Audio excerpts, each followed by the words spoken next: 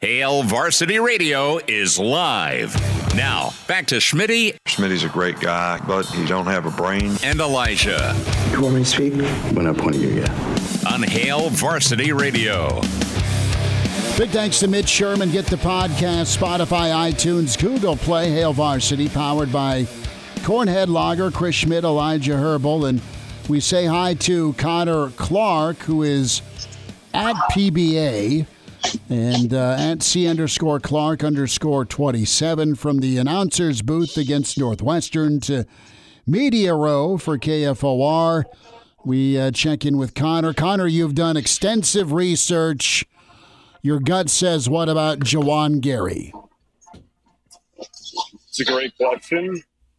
I'm still on the train if I'd be surprised if he plays tonight. And that's just because for me, it goes back to Saturday's result. If you don't win that game, if you're Nebraska, I think there's a higher probability that he does see the floor tonight. But when you come off of a win at home without him, first of all, and you were used to playing with him for a month and a half, you come out, you win that game, you prove that you can win a home conference game without him.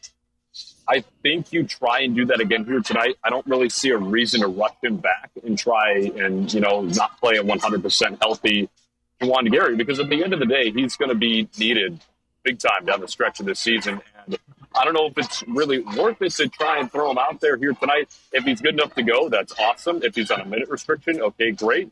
But to me, my gut says he's probably not going to play. I'd be surprised if he did.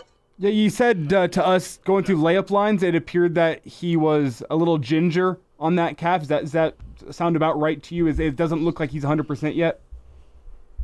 Yeah, that's what I would say. I mean, usually he would be pretty explosive going to the rim, and I know it's warm-ups, but to me, it just felt like he was kind of taking it a little bit easier than kind of everybody else in the normal warm-up group. He was stretching out the calf. He was wearing the sleeve.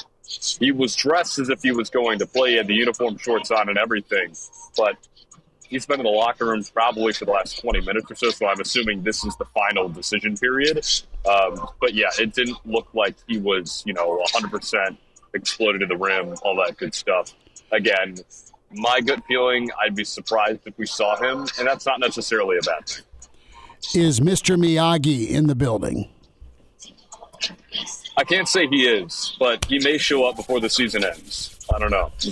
Connor, do you have your cups ready? That's all you need. A little flames of cups? I got my water bottle. Can you do something with that? I don't know. Cotter, let's talk Ohio State. I saw your write-up for Stephen Bardo's podcast. Super impressive. And as you look at this matchup here, Buckeyes are talented. And I was talking with Elijah, and they, like, Rutgers is scrappy and athletic and tough. Ohio State is scrappy, athletic, and tough, and there's a little more basketball skill on their roster. A big three-headed monster Nebraska's got to figure out. Yeah, it's going to be a tough test here tonight. I think we're going to see a game very similar to what we saw on Saturday. Maybe not in the fashion that it was played, but the result is going to be close.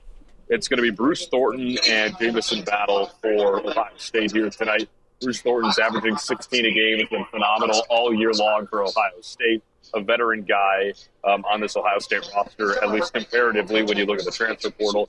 And then Jamison Battle, who's a familiar face, played at Minnesota in the last couple of years, came to PBA last year. He beat the Huskers in the first round of the Big Ten tournament a season ago as well. He's averaging 14.4 a game. He leads the Big Ten in made threes. He's got 53 of them this year. So he's a flamethrower beyond the arc. And when it comes to the metrics, and this gets weighed in a lot when it comes to the NCAA tournament, they're 10 spots ahead of Nebraska. They're 46 in the net. Nebraska at 56 coming into this game tonight. So this may not be a quad one opportunity for Nebraska at home, but it's a quad 2-1, and that's something that you can make the argument that Nebraska needs more because they're 0-2 in that quadrant of the net ranking. So this is going to be a close game. This is a tough Ohio State team that's coming in here, coming off of a pretty nice win against Penn State over the weekend. Now, a tough turnaround. They got to come back and travel on short notice. But this is going to be a really tough Ohio State team to put away, especially if you don't have Juwan Gary. So it's going to be a good contest here tonight. The Huskers are definitely going to have their hands full. I want you to look at it from each side here quickly, Connor. first from Nebraska's point of view, what about Ohio State and how they play should worry the Huskers in terms of concern that it might get out of hand? On the flip side, what does Nebraska do well that you think might be a concern for Ohio State in tonight's game? Yeah, Ohio State is a good rebounding team. And so if you're Nebraska, you want to avoid Rutgers 2.0 at all costs, right? And again, Juwan Gary factors into that. I was surprised we didn't see Montar Jope at all on Saturday. If it starts to get out of hand on the boards, we may see him here tonight if Juwan Gary is not going. But I'd say that's the biggest area of concern. And obviously you got to lock down on Battle, who's a shooter, as I mentioned, Bruce Thornton, who's their leading scorer. But rebounding is going to be a premium here tonight. And then for Nebraska, they've shot the ball pretty well in this building this year. So if they continue to do that and shoot the three pretty efficiently and get their looks, I mean, they had their looks all day long against Northwestern. They just kind of thought a little bit too much. Fred Hoiberg said that in the post-game presser. They were playing in a crowd a little bit too much, making one more extra pass that maybe wasn't necessary. So just take what the defense gives you. I know that's very coach speak of me on offense, but they've shot the ball well in this building. If they continue to do that, they have a pretty good chance to win here tonight. Connor Clark with us on site at PBA as he's doing a live shot here on the stream, Hail Varsity YouTube channel, and Hail Varsity Radio Twitter feed at HVarsity Radio. Tip-off a little under 30 minutes right now.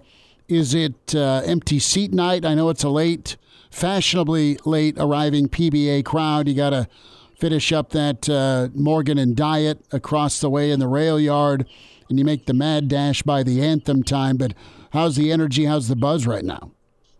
Not yours. Student section, zero, unfortunately. But the student section is pretty full, and it's been pretty full for probably since the 45-minute mark on the clock. The students are ready to get back to this building, ready to get back courtside. The energy from them is going to be there. More and more folks are starting to file in here throughout the main bowl, but it's kind of what you'd expect with 23 minutes left on the clock here at PBA, as you mentioned, Schmitty. More so of a late arriving crowd usually here, but I don't really have a doubt that this is going to be a good crowd. I mean, it was a great crowd on Saturday, and I thought people were going to get steered away because of how cold it was. It's no longer that cold, so I think it's going to be a good crowd here tonight. Students are back. Everybody knows this is a big game, and chance to get to 15-5 if you're Nebraska. That's your best 20-game start in 23 years. So this is a massive game. I think people are going to show up for it. Connor, before we get you out of here, we're going to get your score prediction here in just a little bit because, steak and a beer with this Texas Longhorns mug. We've been working through it. We think loser chooses the shot that is taken. And it's a clean glass. Fine. Connor's with me. Connor's with me in terms of the dirtiness adds a little bit of punishment to it. But Connor, I want you to give us potential X factors for Nebraska in this game. Nebraska gets it done. I guess the question is just that. Who is a potential X factor for Nebraska? It feels like they've needed, whether it be C.J. Wilcher off the bench, Casey getting hot at the right time, Sam Hoiberg in his defense, Juwan Gary and his rebounding. It feels like when they get wins, they have an X factor type performance. Who do you think are some candidates tonight? I mean, the obvious answer is Casey, but I'm going to steer away from that. And a guy that you just mentioned, Elijah, I think CJ off the bench is going to be big, especially, again, if you have no Juwan Gary. I mean, he's been phenomenal this year. The jump he has made from last year to this year is something I didn't really see coming, and he's been great. He shot the ball really well. He's shooting around 59% in his last 8 games. He's averaging over 12 points a game in his last 8 games. So I think him coming off the bench, if he can have a nice shooting night, and we saw that against Purdue too, and he wasn't the only X factor. That was a very big team effort, but he came off the bench against Purdue and shot the ball lights out, was awesome defensively as well. So I think C.J. Wilcher is going to be my guy to keep an eye out. Obviously, you have your usual suspects, Tominaga, Williams, Math. But if you want to go outside the box, I'm going to go C.J. Wilcher. Who gets battle? Who has that charge? Now, that's a good question because, again, if Juwan Gary's healthy, that's where my mind goes. But you're probably going to see Bryce Williams on him a little bit. I would go C.J. Wilcher. We'll probably see him a little bit as well off the bench. Those will probably be your 2 main suspects on him. If they get into foul trouble, we'll see, because that can get interesting because Battle is not a short guy by any means. He's about 6'7". Watching him warm up earlier, he was taller than I expected. So those are my two guys who are going to have to try and chase battle around that 3-point. Now, Connor, we asked this question to Mitch regarding Dylan Raiola. I asked him, do you think he opened a playbook or a textbook first this week? And I'm going to ask the same question to you, but not a playbook.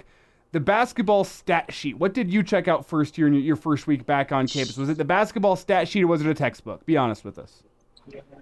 Oh, it's absolutely bracketology. I can't lie about it. It's absolutely bracketology and getting ready for tonight's game. Do you buy? Okay, and Mitch had a good take on whether Nebraska's safe or not. Too much season left to deem them safe permanently right now. As it sits tonight, what do you believe? Do you believe they're a 10 seed, an 11 seed, a play-in, bubble? What does the Connor Clark bracketology say? I would probably put them at a 10. I've seen multiple brackets with them at a 9. I've seen as high as an 8. I think that might be a little high. I've seen some as an 11, but I think right now, after Saturday's win, they're off the bubble. I think they're in as a 10. Now, if they lose tonight, I think they're right back on the bubble.